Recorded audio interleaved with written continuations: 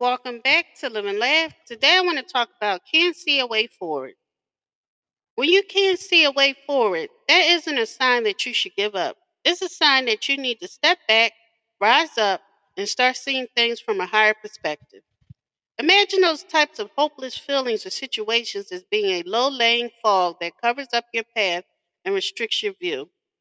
In order to see things clearly, you've got to rise above the fog, or more accurately, change your current way of seeing things. Don't allow how things look right now to trick you into believing that this is how things will always be. The fog always clears eventually. Until then, take a little time to be supportive of yourself. Thank you for listening. If you know anyone that could benefit from this, please go ahead and share it.